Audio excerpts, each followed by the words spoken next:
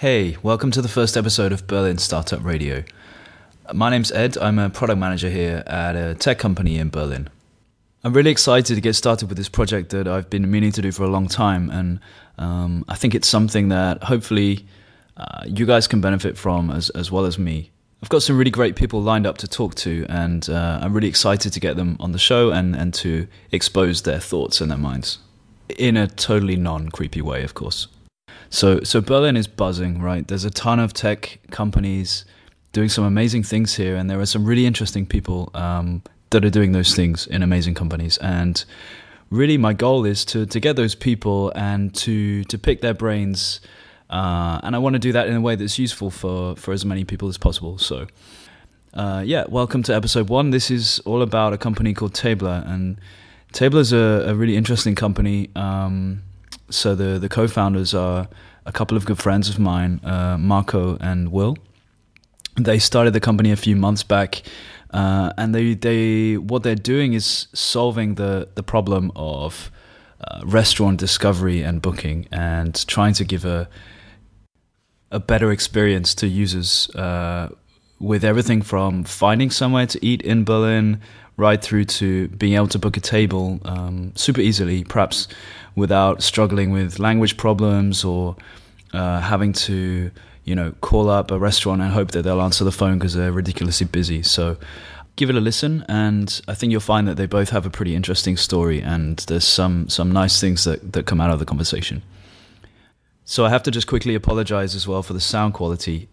This is the first time we recorded this show, and let's say that we definitely learned a few things along the way. So I guarantee the next episode will be much more pleasant for your ears.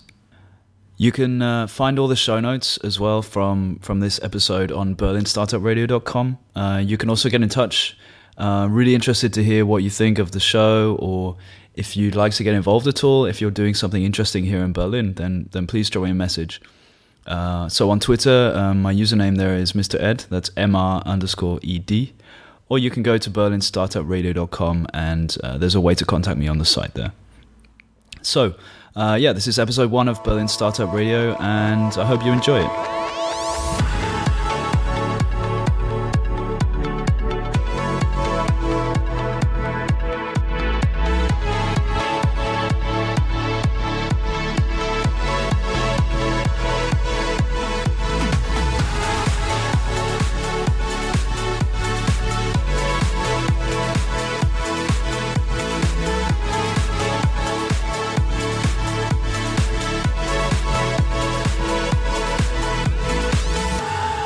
So I'm here with Marco and Will at Tabler. So we're in the offices of Tabler, which I've never been to before, and it's kind of cool.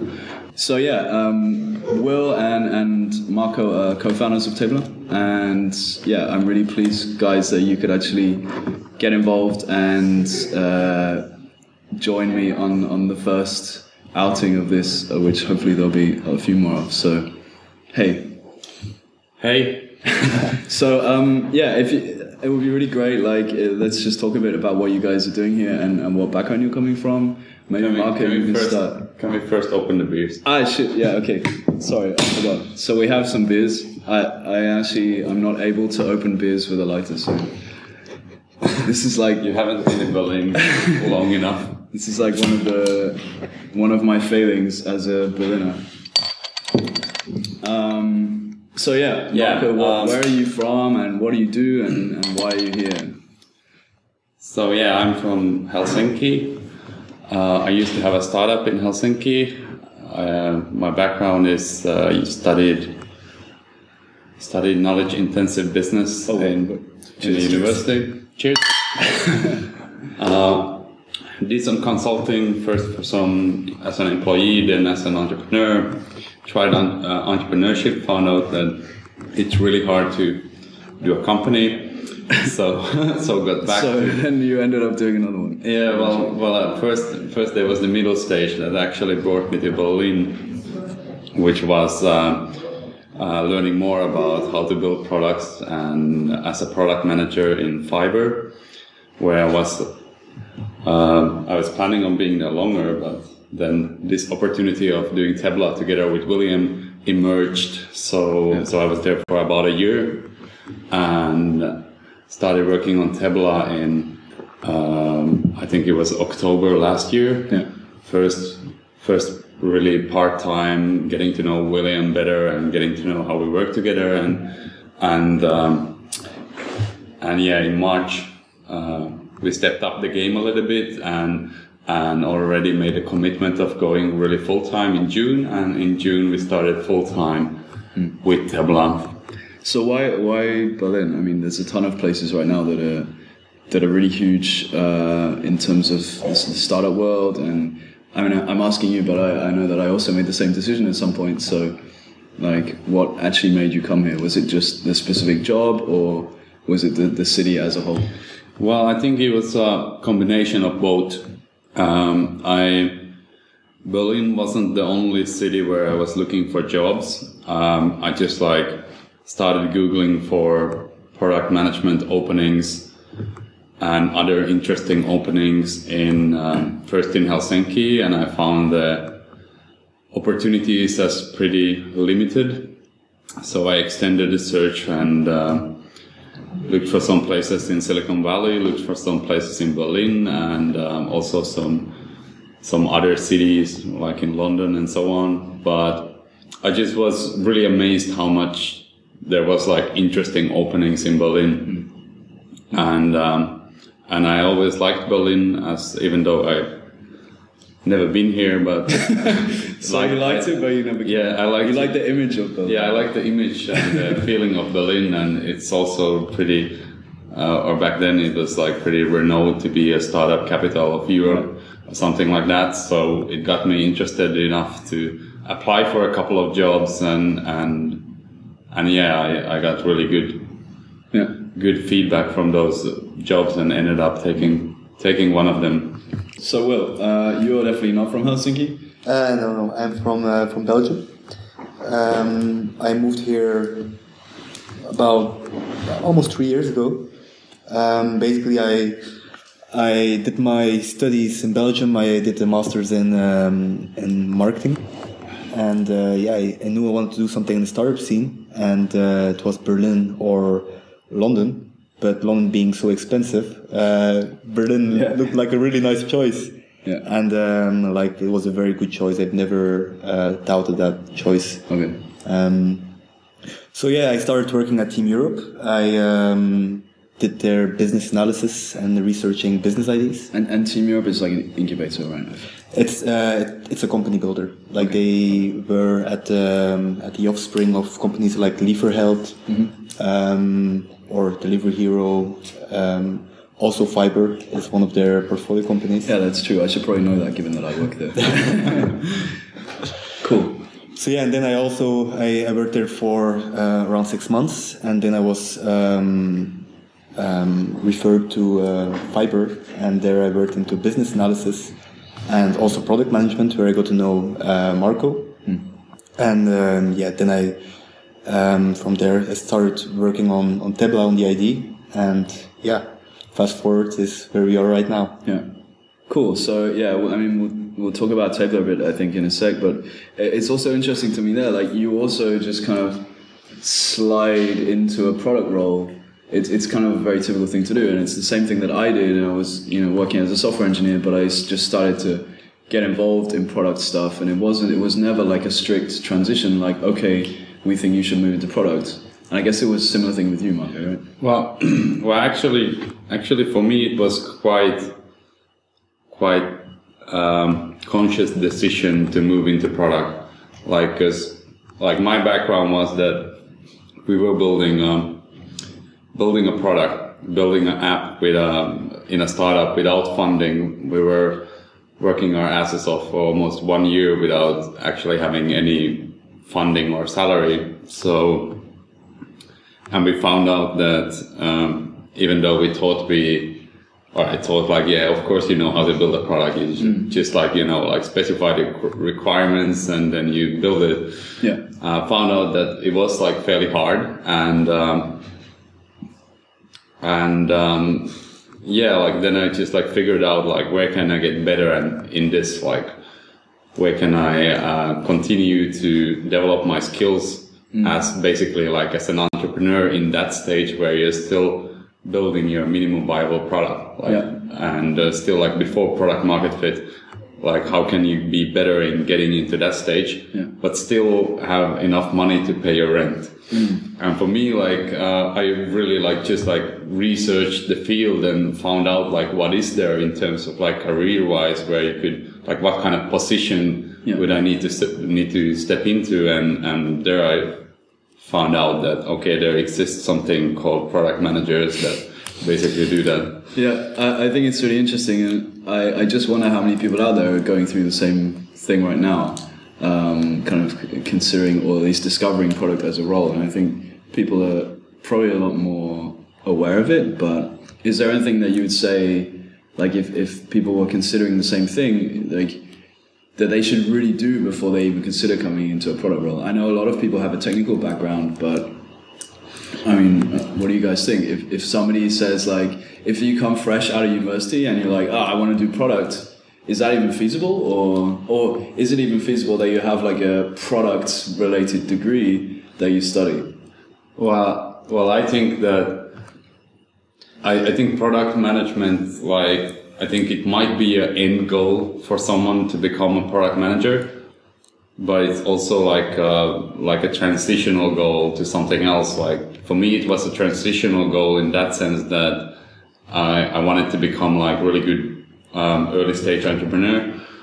But if you would have product management as the end goal, then definitely I think it's good to have a technical background. Like, there's also like a lot of different kind of product management roles out there, but many of them, like, if you know how to build the product, the actual product, it's like more or less like a prerequisite that you can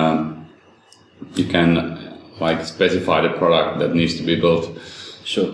I mean, that's the thing, it's so wide as well, right? I guess you coming from a slightly different angle into product, but it's still relevant. Yeah, I was lucky that I could start within Europe at doing more business model research. First, trying to understand how businesses work, or online businesses work, and what is kind of like successful or potentially successful idea, or what isn't.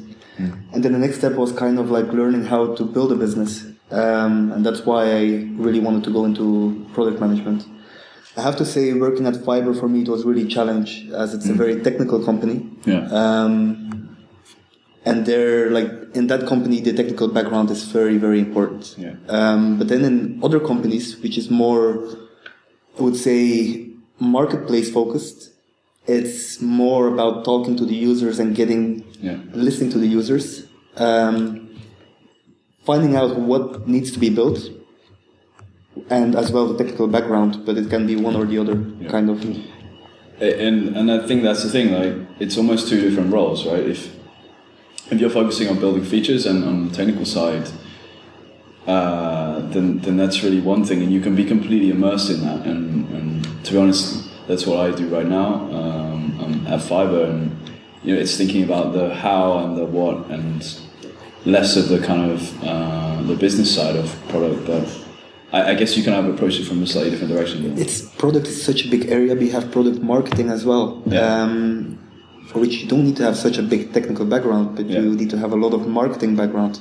Sure. How to acquire users in a very growth hacking way, kind of.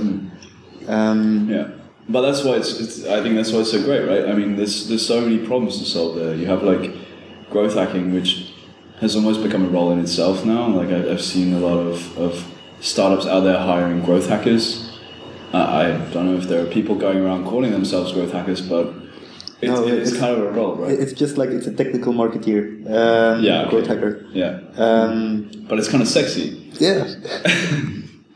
There was like in one podcast I heard someone say that he doesn't like understand this growth hacker role at all. Like, that's like what he's been doing as a like normal online marketing, just like rebranded that role to something else. I part of me thinks that's all it is. I mean, so when I was back in London before I came into Berlin, I actually ended up applying for like a growth hacker role. I didn't have a clue what it was, and they kind of this startup kind of persuaded me to apply for this role. They said, "Oh yeah, you would enjoy it," and I had to go, and obviously then the first thing I do is I go home and I Google like growth hacker, and it's not, to me it's not clear. I think there's like a Wikipedia article on it or something. But. Or you go to growthhackers.com, which is also like this.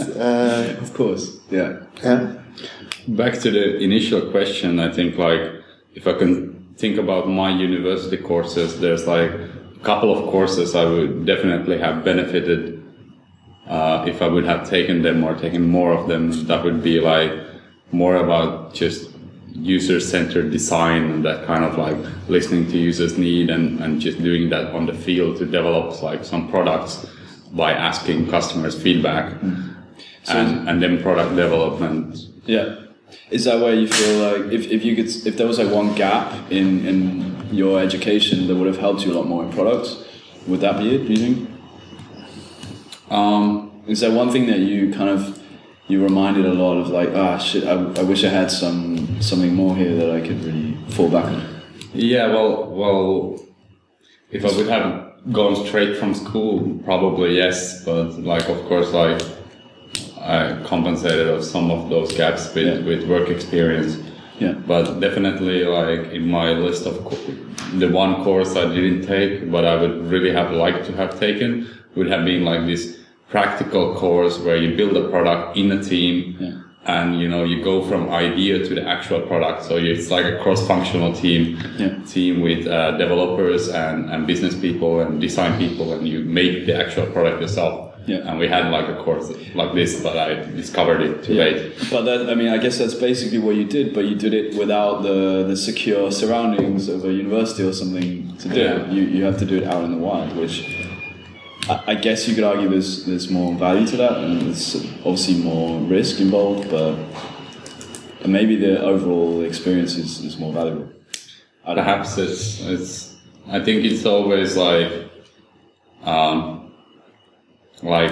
the more you're prepared for something, then I guess like the more prepared you are, then like it's if you still then the less likely you are to decide something that really feels for you to be really hard because you're not prepared for it. But if you still do it, then obviously you will learn more from that than you would learn from choosing the easy way. Yeah. Okay. I think the earlier you start, the better, because for building a company, it's not only one skill that you need to have. You need to have a lot of different skills. You need to know how you can market your product, how you can design it, how to do the technical backend, how to do all the operations as well. So the earlier you start, the more skills you can learn on the field, the better. Yeah. But do you think there's such thing as too early? I mean, I don't think so. Just having fun, building some pet projects. Yeah. So if we look at education, do you think that there's something there that we could do to get people doing that earlier? I mean, certainly when I was growing up in school, we never thought about kind of business stuff or building a company or anything. But I don't know. Maybe it's too early then. I'm not sure. Well, I think if you look at the really successful entrepreneurs, like many of them started like crazy early and like dropped out from school. Yeah. But what I see is that like a lot of my friends, for example, or people I know have pet projects and they're building something, but they just like always build it to the degree where they are like in their comfort zone, and they never like really push it out there and follow through with the project. Yeah. So I think like if you would have the real skills to really bring a small project from beginning to the end early on in your life, even though it's a side project and you will still like do other things with your life as well, then you start like accumulating these like experiences from beginning to end, which are really useful.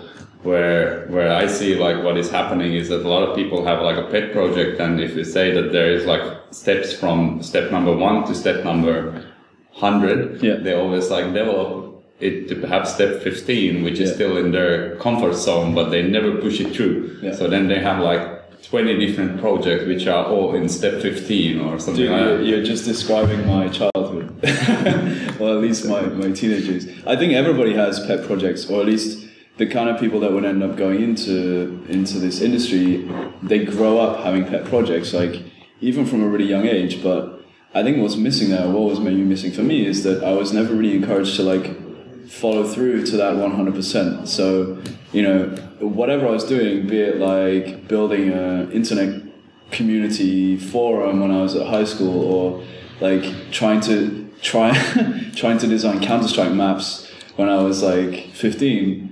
I mean, all of that stuff can turn into like business opportunities, right? And I guess the difference between the people that really end up going places and the people that don't is that maybe they get a bit more of a push to follow through with it. I don't know. Yeah, or they're able to push themselves by being like goal-oriented. Yeah. So what was your first pet project? Or what like, do you have any like major projects while you were at school? I personally had a lot of business plans made but none executed. So oh, that's really interesting. So you were more on the like business plan side. Yeah, I was more like looking for the idea for what to work on. I was not on the technical side. Yeah. But never really went further than like thinking of what could work, what couldn't work, and then. Come on, we need examples. Well. Yeah, for example, like one idea was to build kind of like a marketplace for art, which there are a couple of examples out there, but it would be like it was more a marketplace where art dealers could present their works, or the ones that they want to show, they could show. Mm-hmm. And where sellers could find the works from art dealers and contact them over the net, and could be anonymously for like security reasons and so on. Mm. That was one idea that I spent some time on. What was the point with that where you stopped? So, like, was there like a recurring thing where you would always just tend to lose interest, or just not push any further? It was a combination of not having technical skills. Then that was all. That's a really big step that a lot of people have. They need to find. They're saying, okay, I have this idea. What's the next step? I need to find a developer. Yeah. And that's where they kind of stop trying or stop doing anything. Yeah. I think that's the same for a lot of people actually. Then. Yeah. Those guys without so much technical backing, it really takes a lot more effort to push past that stage and find. You either have to find somebody who will work with you, or try and outsource it or something, and then there's a huge hurdle to do that. Whereas, of course, if you can build something in your bedroom, it's much easier. Yeah, exactly. For me, it was more like thinking about what to do, and then at Team Europe, where I jumped with both feet into the scene. That was like the first step towards doing my own thing. Yeah. Then basically, that was really interesting. Like for me, my big push was with my when I applied at SponsorPay back in the days. I had a talk with Janis, the co-founder. Yeah. And he asked me, okay, what's your plan? Like, what do you want to do in 2 years? And I said to him, like in 2 years, I want to build my own company, but first I want to get experience for 2 years. Okay. And like I wasn't sure if I wanted to do more business analysis or product. Both were very interesting positions. But then he told me, like, look, whatever you choose or whatever you want to do, it's not going to bring you closer to founding your own company. Yeah. And that was really, how they call it, hitting the nail on the... Yeah, I think it's a good point. As Marco opens the second beer. So there's a reason why I bought 4 beers and there's 3 of us, and now we're seeing the evidence of why that is. I knew that this was for me. But I got you some Kolsch. Have you had Kolsch before? Never tasted Kolsch. No? I can give you my opinion. Have you been to Cologne? There's a thing with Kolsch, and I'm probably getting this really wrong now, but you have to drink it from this really small glass. If you go to Cologne, you have to have Kolsch to begin with. That's like step 1. But secondly, if you order it, they serve it in this really small glass. Yeah, my colleague was going on about it. So, yeah. So what was your? Come on, I need a pet project from you. Project. One that failed spectacularly. Well, for me, with pet projects and entrepreneurship in general, it was like when I was really young, I had some pet projects. Yeah, the younger the better, I think. I mean, I'm also trying to think of... And then later on, it's like, I totally forgot about entrepreneurship until it like kind of immersed itself later on in my life in the university. But yeah, like my first pet project was probably with a couple of friends when I was in elementary school.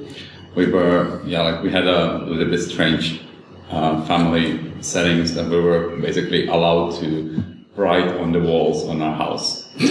Okay, fine. Is that like a Finnish thing, or it's just your family? I think it's more like we had a little bit weird family. But anyway, we were like allowed to be really creative with writing whatever we want on the walls. Okay. Except for perhaps one specific room that had like new taperings. Okay, so it's not every wall in the house. There were like limitations. There was some limitations, but basically I would say like of something like 7-8 rooms, like 6 were out for grabs. Okay. And anyway, so then when we were like in, I don't know, 3rd grade or 2nd grade or something like that, we were really young. We were like with friends always like staying up in my room, and we were just like coming up with these kind of like adventure games by writing on the wall. So we had like this character who was going to these decision points. So we draw a line, and then we draw a circle there where you have to make a decision that do you go to the left path or to the right path. Okay, that's cool. And that like turned out to be this like huge maze of decisions, and different things happen depending on what you choose.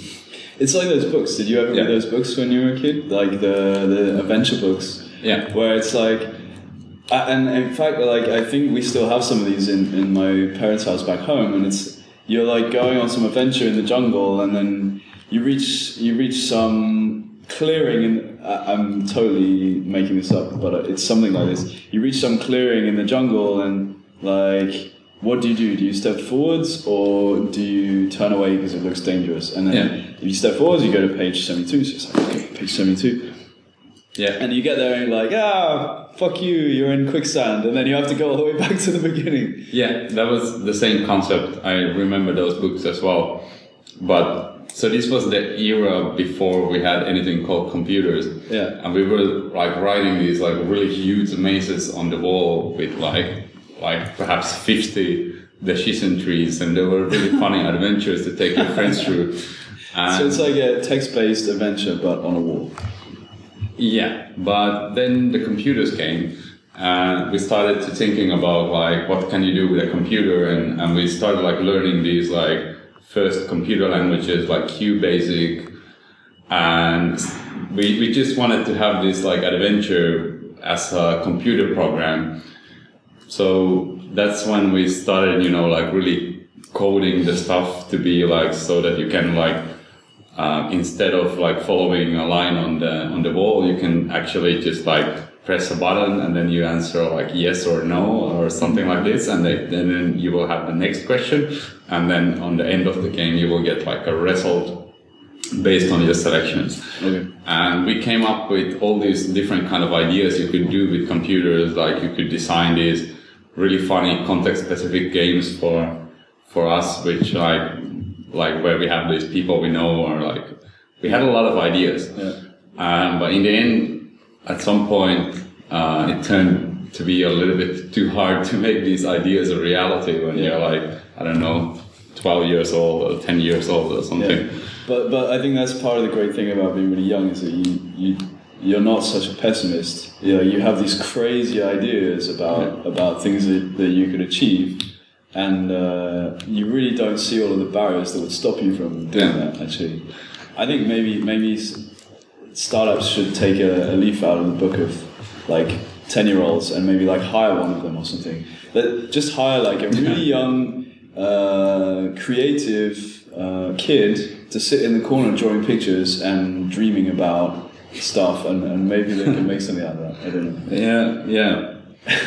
Yeah, there's definitely something into it that a lot of the inspirational startup videos or like become entrepreneur videos are starting like remember when you were a kid and with stuff like that. Yeah. But yeah, anyway, those projects didn't like we made some games actually like that kind of worked, but in the end, we just like computers became really uncool, and I didn't want to be categorized to be like super nerdy. So I think the next like 10, 15 years, I was like doing cool stuff with the cool kids.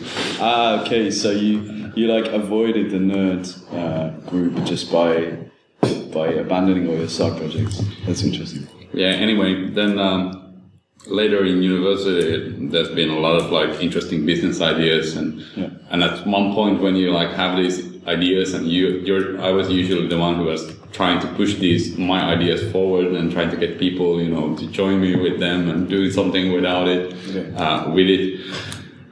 And then you get really frustrated when like every time someone is like not willing to take the leap, and they are like really interested in, like planning those ideas and having these meetings. But then when you really would need to work at least like 10 hours a week or something, then they become like, oh, I don't have time for this. Okay. And after like a lot of my ideas got like kind of like rejected, or somebody like didn't want to continue with it, then I became really frustrated, and then the first idea I really started building was one which wasn't my idea. It was like friends of mine who were applying for an accelerator in Helsinki, and they asked me to join them more or less. So then I joined. And what was the product? Just really quickly, like what was it? It was like a location-based social network for micro news. Okay. So it's basically like a social network, like an app where you can share information which is not personal, but basically can be useful to people who are like around you. Like it can be like a traffic accident, or like a special sale, or just something kind of like micro news kind of. We were like photo-based social network. There's a lot of different kind of things in there that people are doing today, right? I mean, it's pretty big. Yeah, it's like it was back then as well, and there were like loads of kind of competition. But okay, let's talk about Tabler, because I mean we're sitting here in your office, and I think you guys have spent the last months like going crazy on building a product. And so when I think of Tabler, I would probably sum it up as restaurant discovery, but maybe that's completely the wrong thing. But I mean, so maybe Will, you can tell me like first of all, how did you come around to the idea of what you're doing, and like what is the problem and the opportunity that you're resolving, and why Tabler? Yeah.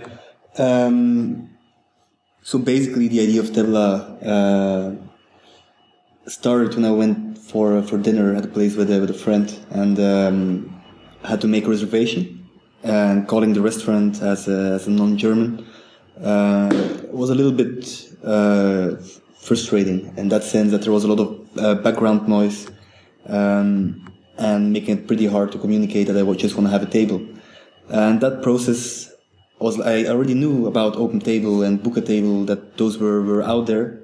I was just wondering why there are not more restaurants with this reservation system. And also restaurant discovery itself. There are a lot of great sites out there with a lot of great content.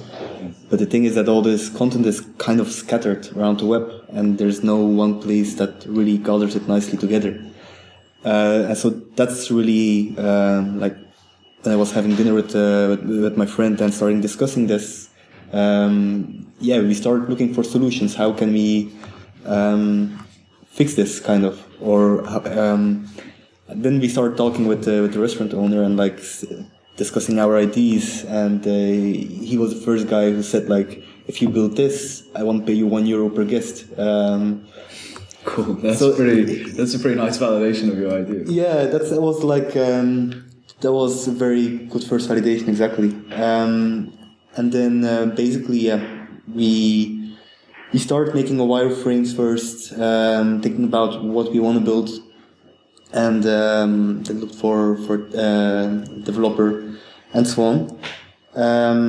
Long story short, now we have Debla is really, it's a platform for restaurant discovery and also for reservations.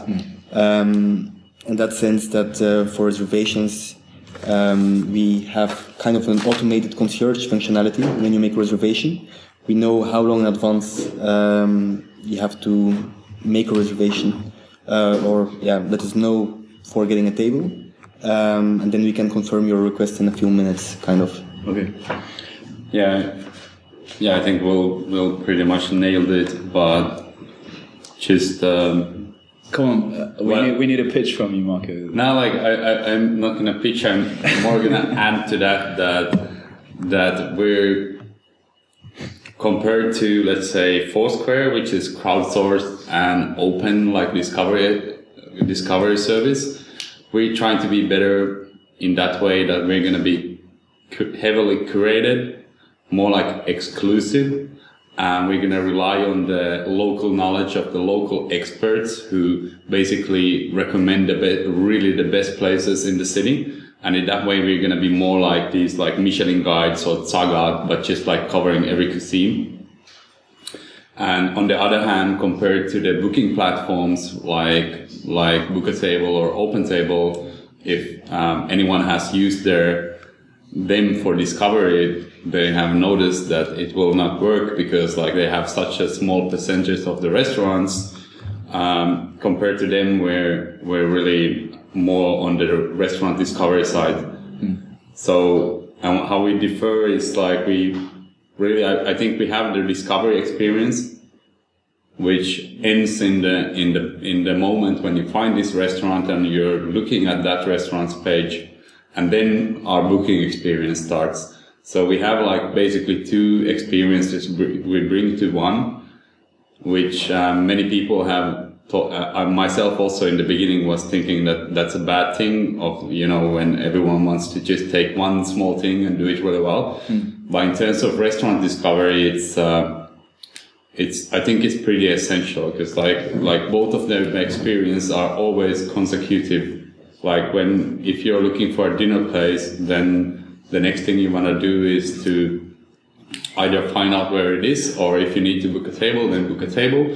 So what we're now trying to do is to really combine these experiences. Like if you don't need to book a table, then we want to at least like give you all the information you need to say bookmark this place or to know how to get there or whatever it is. And if you need to book a table, then we want to also like give the satisfaction to you about like just having one click and then you can book your table. Yeah, basically there are around 5,000 restaurants in Berlin, I think. Yeah. And you guys are just launched in Berlin right now, right? Yeah, exactly. Yeah. And the thing is, you don't want to see all the 5,000 restaurants. You just want to have overview of the ones that are good. Does that include kebab places? No. Okay. So it's probably like 10,000. If you exactly. So yeah, we were really focused on restaurants where you can sit down. Okay. And there are 5,000, and you don't want to see them all, and you also want to have more than 100, kind of. So I think it's kind of the sweet spot being curated. Only listing the restaurants which are really good. But how do you do that? I mean, there's obviously, like you said, there's a ton of places here. So how is this going down the curation route? How do you do it in a way that's like maintainable and that you can really be sure that you're always showing the best places for users? There's a lot of research that needs to be done for that, and for that we also use, of course, other platforms, in that sense that we check how many reviews they have, if they're positive or negative. But we also went to a lot of restaurants ourselves, like for validating our reservation system.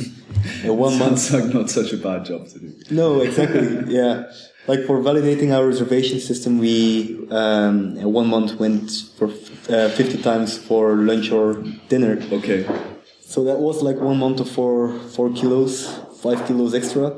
No way, you actually put on 4 or 5 kilos in a month? Oh yeah, just if you have to go for dinner or lunch every day. Yeah, I guess. But it's for research, right? So it's okay. Exactly. Yeah.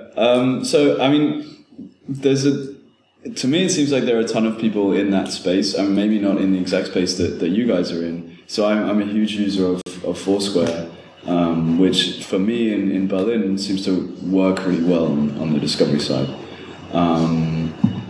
Maybe not so much on the booking side, although I just noticed like yesterday that there was like an open table booking button in Foursquare, which actually that's maybe new. I don't know, but yeah, it's probably new. But I think Foursquare is going into the right direction in many ways, and like they're definitely going to be probably a serious competitor in the discovery space. But still, like one thing we can do, like they're still like their whole concept is rooted in the crowdsourcing the places and having the checking thing, which is like not there anymore, but it's still like since they split their app in half. Yeah. What do you think of that? I think it's definitely the right thing to do. Okay, but that's just because most people think it sucks. Yeah, well, at least that's what I was. I didn't getting. But like I wasn't like a heavy user of Foursquare before they split the app. But I think it definitely makes sense because like they probably realize that they want to go away from the checking space and go to the discovery space.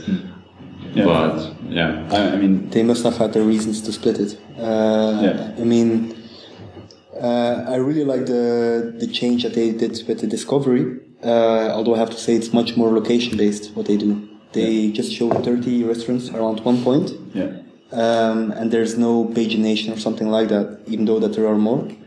And I would say there's also, of course, you have the filters. You can also filter on price and so on. But there's not really a filter for occasion that you're looking for. For location-based, when you're on the go, I think it's really great. But that's not. I guess that's not exactly what you guys are doing, which is more based around the experience that the user wants to have. Exactly. Yeah.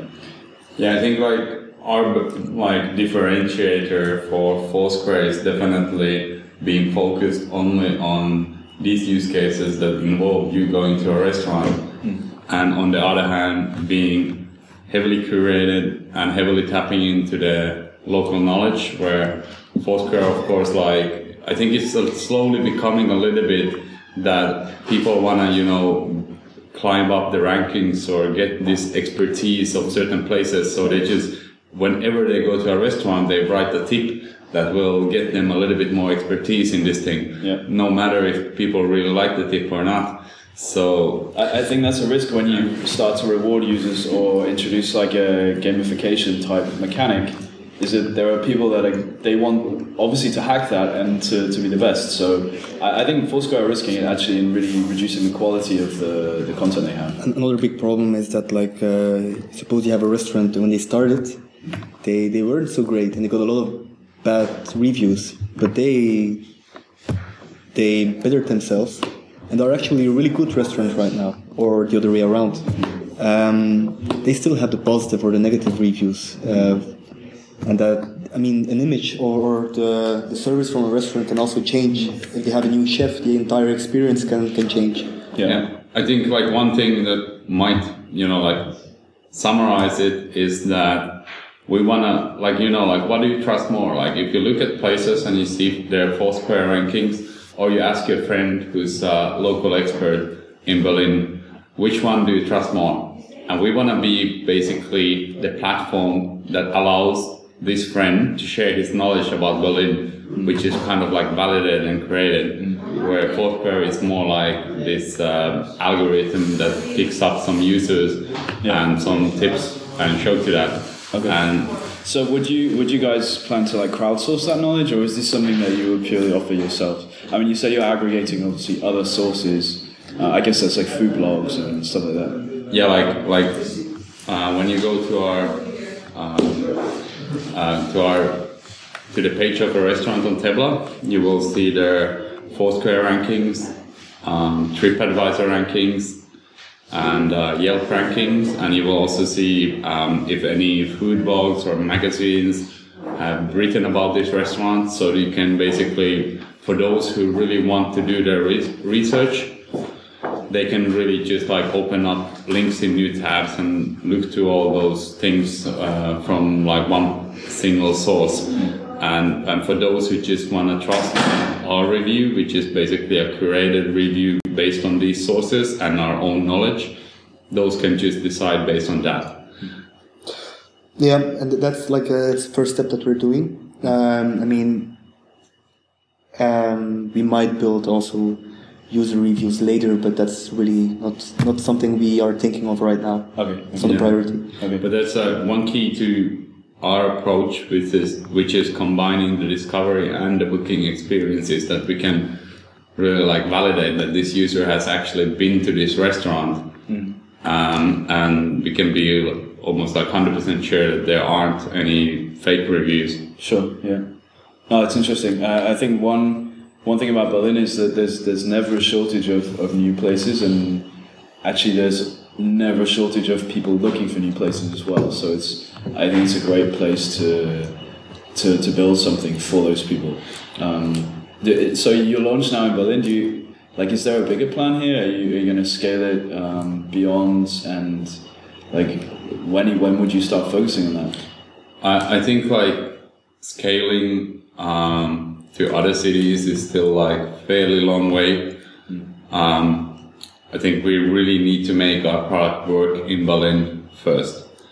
But definitely we can't do all this curation and being the food experts. It's like it might work in Berlin because we all live here and live here for a while, but obviously there will be limits to that. So we haven't really don't have a plan yet, but there's a lot of different options of having these ambassadors in different cities who will curate the content of that city and rewarding them in an interesting way for them. And but I think like the key is to really provide the expert recommendations by tapping into the local knowledge. Yeah.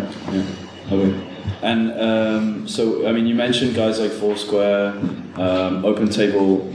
Are they really your biggest competitors, or are there other guys out there that are offering a similar experience to you? I think OpenTable is not really a competitor. Okay. Foursquare in one way, but exactly. We're more focused on discovery, kind of. And okay, we do reservations, but we're not doing it with the reservation management systems, which OpenTable is in. In that sense, restaurants are paying €300 per month for a system for reservations, and we're not building those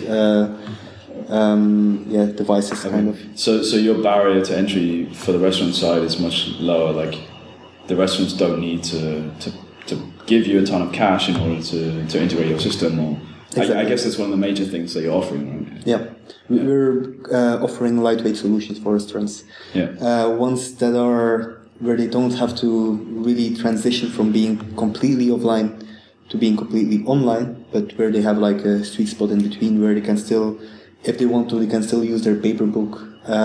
It's all about the communication process, which is automated kind of. Yeah. And that's pretty cool. I mean, that's something I've not seen so much, and for the restaurant industry, which I think is quite, in some ways, stuck in the past. I guess you have a lot of restaurants out there that they don't have kind of technical expertise, or they don't have like some community manager or website management stuff. They maybe buy like an off-the-shelf solution for their restaurant site, but they can't manage that. So I guess it's a real benefit for those guys. Exactly. Yeah. A lot of restaurants they're kind of satisfied with the way they're doing it right now, and they don't have a big need for these online devices. But it's changing though. I mean, the process of as a guest to having take up the phone, I call them, the restaurant is not reachable, having to call them again. Yeah, it sucks, and exactly. I think there are people that are solving it or trying to solve it in different ways. Like I've had some restaurants where you can send an SMS or something, but there's no like unified way to solve that. And actually it doesn't always work, and that's where the local knowledge comes into play. Yeah. Like even if we would handle all the reservations manually, which we really don't do, but even then, like, we know exactly how to reach this restaurant. We know when the people are answering the phone, which is not always the same thing when they have their open hours. And therefore, we can really provide them a better experience, like the best experience possible in getting the reservation done. And for a user, I think, like, especially if you're, like, let's say calling from abroad, you have a language barrier and it's expensive to call to Germany, the line is shit, and you don't even know when they pick up the phone. Yeah. Just having, like, making this online reservation and getting good communication that, hey, we're handling it, and we will let you know at this time when your reservation is confirmed. I think that's already a huge improvement to the user experience, even if we're not able to provide instant confirmation for all our restaurants. Yeah, makes sense. And to take care of the whole experience is something that I think there's nearly nobody out there doing that. So yeah, it sounds cool. So we should probably wrap it up soon, but I just wanted to quickly talk about things that you're, in terms of apps and software that you guys are using, what's hot right now. I'm going to start with you, Marco, and I'm going to put you on the spot. Like, what are the top or hot new apps that you're using right now that you would find yourself, or at least introducing something interesting that you haven't seen before? I mean, obviously everybody has the standard home screen with Facebook and Twitter and whatever else, right? But I don't know what. Okay, so, like, as a disclaimer, I'm really not like a super early adopter. Yeah, he says this and he brings out his one phone which is like, I mean, that's going to be one of the most early adopter kind of devices out there. Well, yeah, like this is. Yeah, the phone itself is really interesting. Do you like it? I mean, so you had this, 1 week now, or 2 weeks maybe? A couple of weeks, yeah. Yeah, it's... I needed a new phone and somebody offered to me this OnePlus phone, OnePlus One. Okay.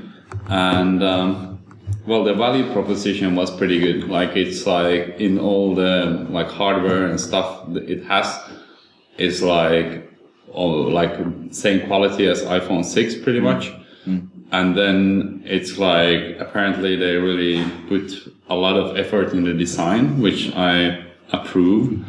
Yeah. And so it looks nice. And on top of that, it's like supporting a startup that's trying to make a change in a really stagnant industry. Yeah. And the price is like under double of iPhone. Yeah. So that's that's like a paper book example of how to make a good value proposition, like beating your competitors on all the different categories.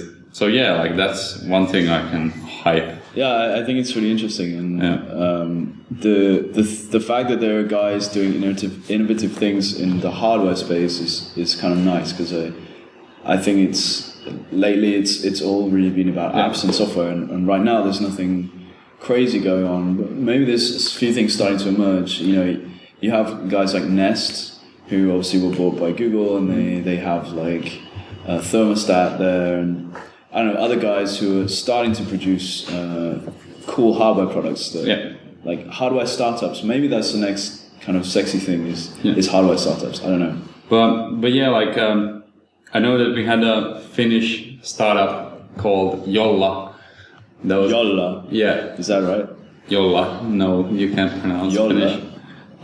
But anyway, they were like ex-Nokia guys who were like working with this pretty cool operating system, and they when the Nokia was like planning on shutting down this operating system and moving to Microsoft, they kind of like had like their own spin-off thing, and went to build this new phone. But that didn't convince me, that didn't seem like a real startup, because it was like founded by all these guys with not startup experience, more like Nokia experience. Yeah. But this one seems to be like something truly a little bit different. Okay. But yeah, other things. So in the last 2 weeks since you had this thing, what have you installed something crazy that you haven't seen before or anything new? I'm just looking through my home screen now. Yeah. Well. Apart from Uber, which is going really crazy right now in Berlin. I installed Uber. I think I've been a little bit like surprised that I've been using this app called Circa. The news app. Yeah. That's not really. It also exists on iOS. Yeah, it's not really new, but yeah. But one thing I can really like hype is Slack. Like I really like that one. Yeah. For me, Evernote Food got quite Okay. I'm quite happy with it. In that sense, I started eating paleo, and you cannot eat anything anymore, kind of for lunch. Yeah. So with the web clipper and then Evernote Food, you can make your own recipe book, which is quite cool for quick paleo snacks and so on. Sure. That's interesting. It's also been around for a while, right? I think I looked at it once. Yeah.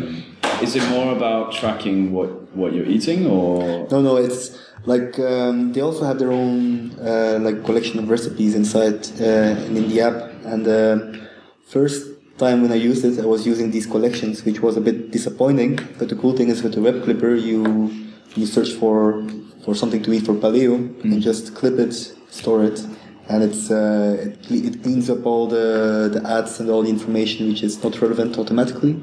So you have a really clear, very clean document, kind of. Yeah. Okay. And then Freeletics is also one that I've been using a little bit. Freeletics. Yeah, I don't think I've ever heard of Freeletics. It's pretty popular at the moment. It's kind of like this app for free weight workouts. Okay. I was assuming that it was like an analytics app. No. I mean, those two are a little bit more, like non-work related. Yeah, I mean, but I think anything. So, did you see the new chat app from the Facebook guys? Like this, wait, I can't remember what it's called. Rooms, yeah. Did you try that? I haven't tried that. It's a really interesting mechanic, actually. That I think I read a story about that. Yeah. Probably from the Circa app, which was about like bringing this. Because I remember this from the days in kind of elementary school when there were these chat sites like I don't know, we had you have the days of like IRC and things where everybody would be. That was actually invented in Finland. Oh, okay. So, but anyway, there was these chat rooms. You went online web, and then you could like just click on one room, and there were other people chatting about stuff that was involved that was like from the same topic.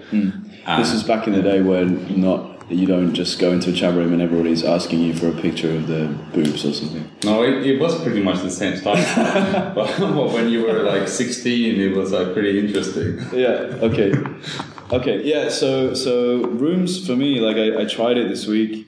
They have a really nice onboarding thing, and they obviously put a ton of effort into the user experience.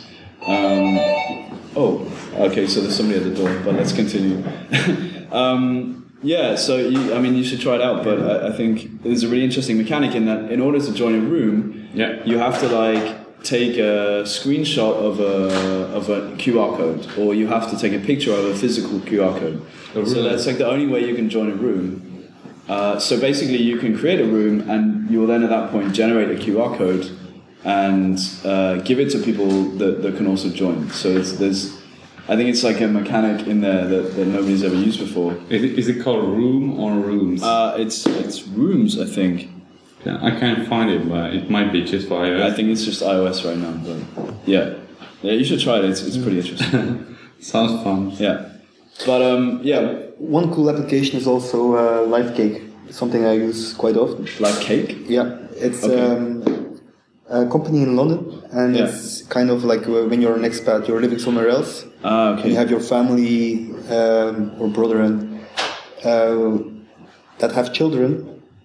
It's kind of like this photo book, which like a very small own social platform for sharing images and so on. So I just searched it and it says live cake baby photo timeline. Exactly, it's for family and so on. So it's a way, it's like a more personal way of keeping in touch with family when your family is distributed across the world. Exactly. Okay, okay. Yeah, it seems interesting. I think, well, I don't have so many babies in my family. No, yeah, one thing, Pot, it's also one that I use quite often. Pot? Yeah, it's, you know Pot? No, I don't it's know like Pot. it's kind of like Facebook, but it's for like for smaller networks. Okay. And we kind of, like me and my friends in Belgium, we have Path? Yeah. Sorry, yeah, pronunciation thing. That's fine.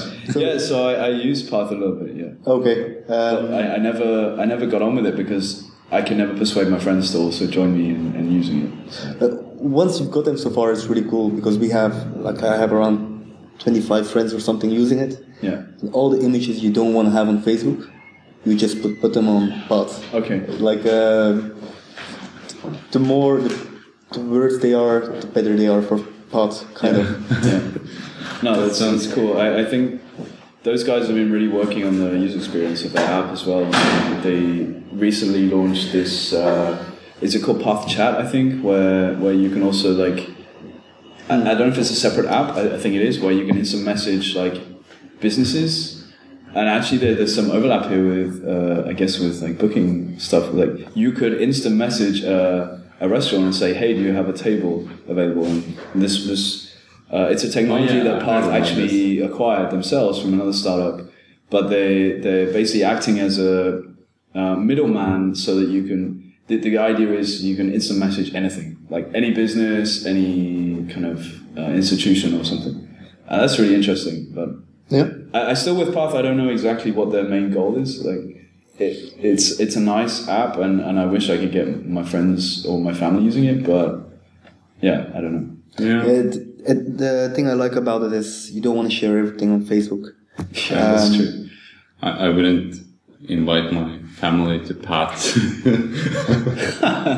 But do you invite your family to Facebook? I'm friends with them, yeah. Yeah? On a limited profile or full? I'm full. Okay. That's interesting. But yeah, one interesting thing that probably would be a long discussion is this new social network where you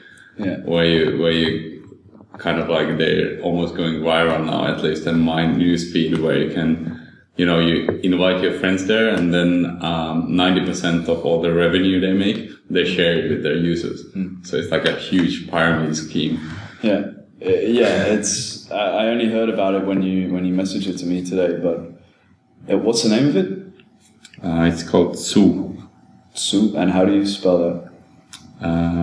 TH and U, but the U is a little bit strange. But it has like an accent on the U or something. Yeah, some kind of strange accent. I think it's just some design. Okay, but I mean, I looked it up quickly, and the idea there is that they share the revenue, like the advertising revenue, between their users. Is that right? Yeah. Okay, so you signed up to Zoo, or however you pronounce it. Yeah. They just start paying you, or what? I mean, I don't know. Like I signed up yesterday, okay, so and I just signed up just to see how their onboarding flow is and stuff like that. Yeah. Okay. Well, yeah, I should check it out. But yeah, so we should probably wrap it up. I think we've rambled for quite a long time, but yeah, guys, it's been really, really cool to talk about Tabler and other stuff. Maybe before you nearly smash your beer bottle on the floor. So if people want to get started with Tabler, or they want to use it and see what it's like, is that available right now? They can access it and start to make bookings, or how do they do that? Sure. They can go to just tabler.com. It's like table with the in switched, or they can download the iOS app as well for Cool. finding restaurants and making reservations. Okay. Android soon, or?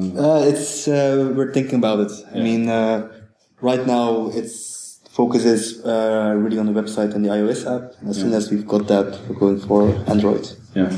Okay. Sounds good. Well, Marco and Will, thanks so much. And I made it to the end of the first episode of this thing. So hopefully there's some valuable stuff in here, and maybe there'll be another 2 at some point. So yeah, thanks guys. Thanks. Just a reminder that you can get all of the notes from this episode on berlinstartupradio.com. Feel free to go there, feel free to leave a comment, and you can also get in touch with me on Twitter at Mr. Ed, that's MR_ED. Thanks for listening, and see you in the next episode.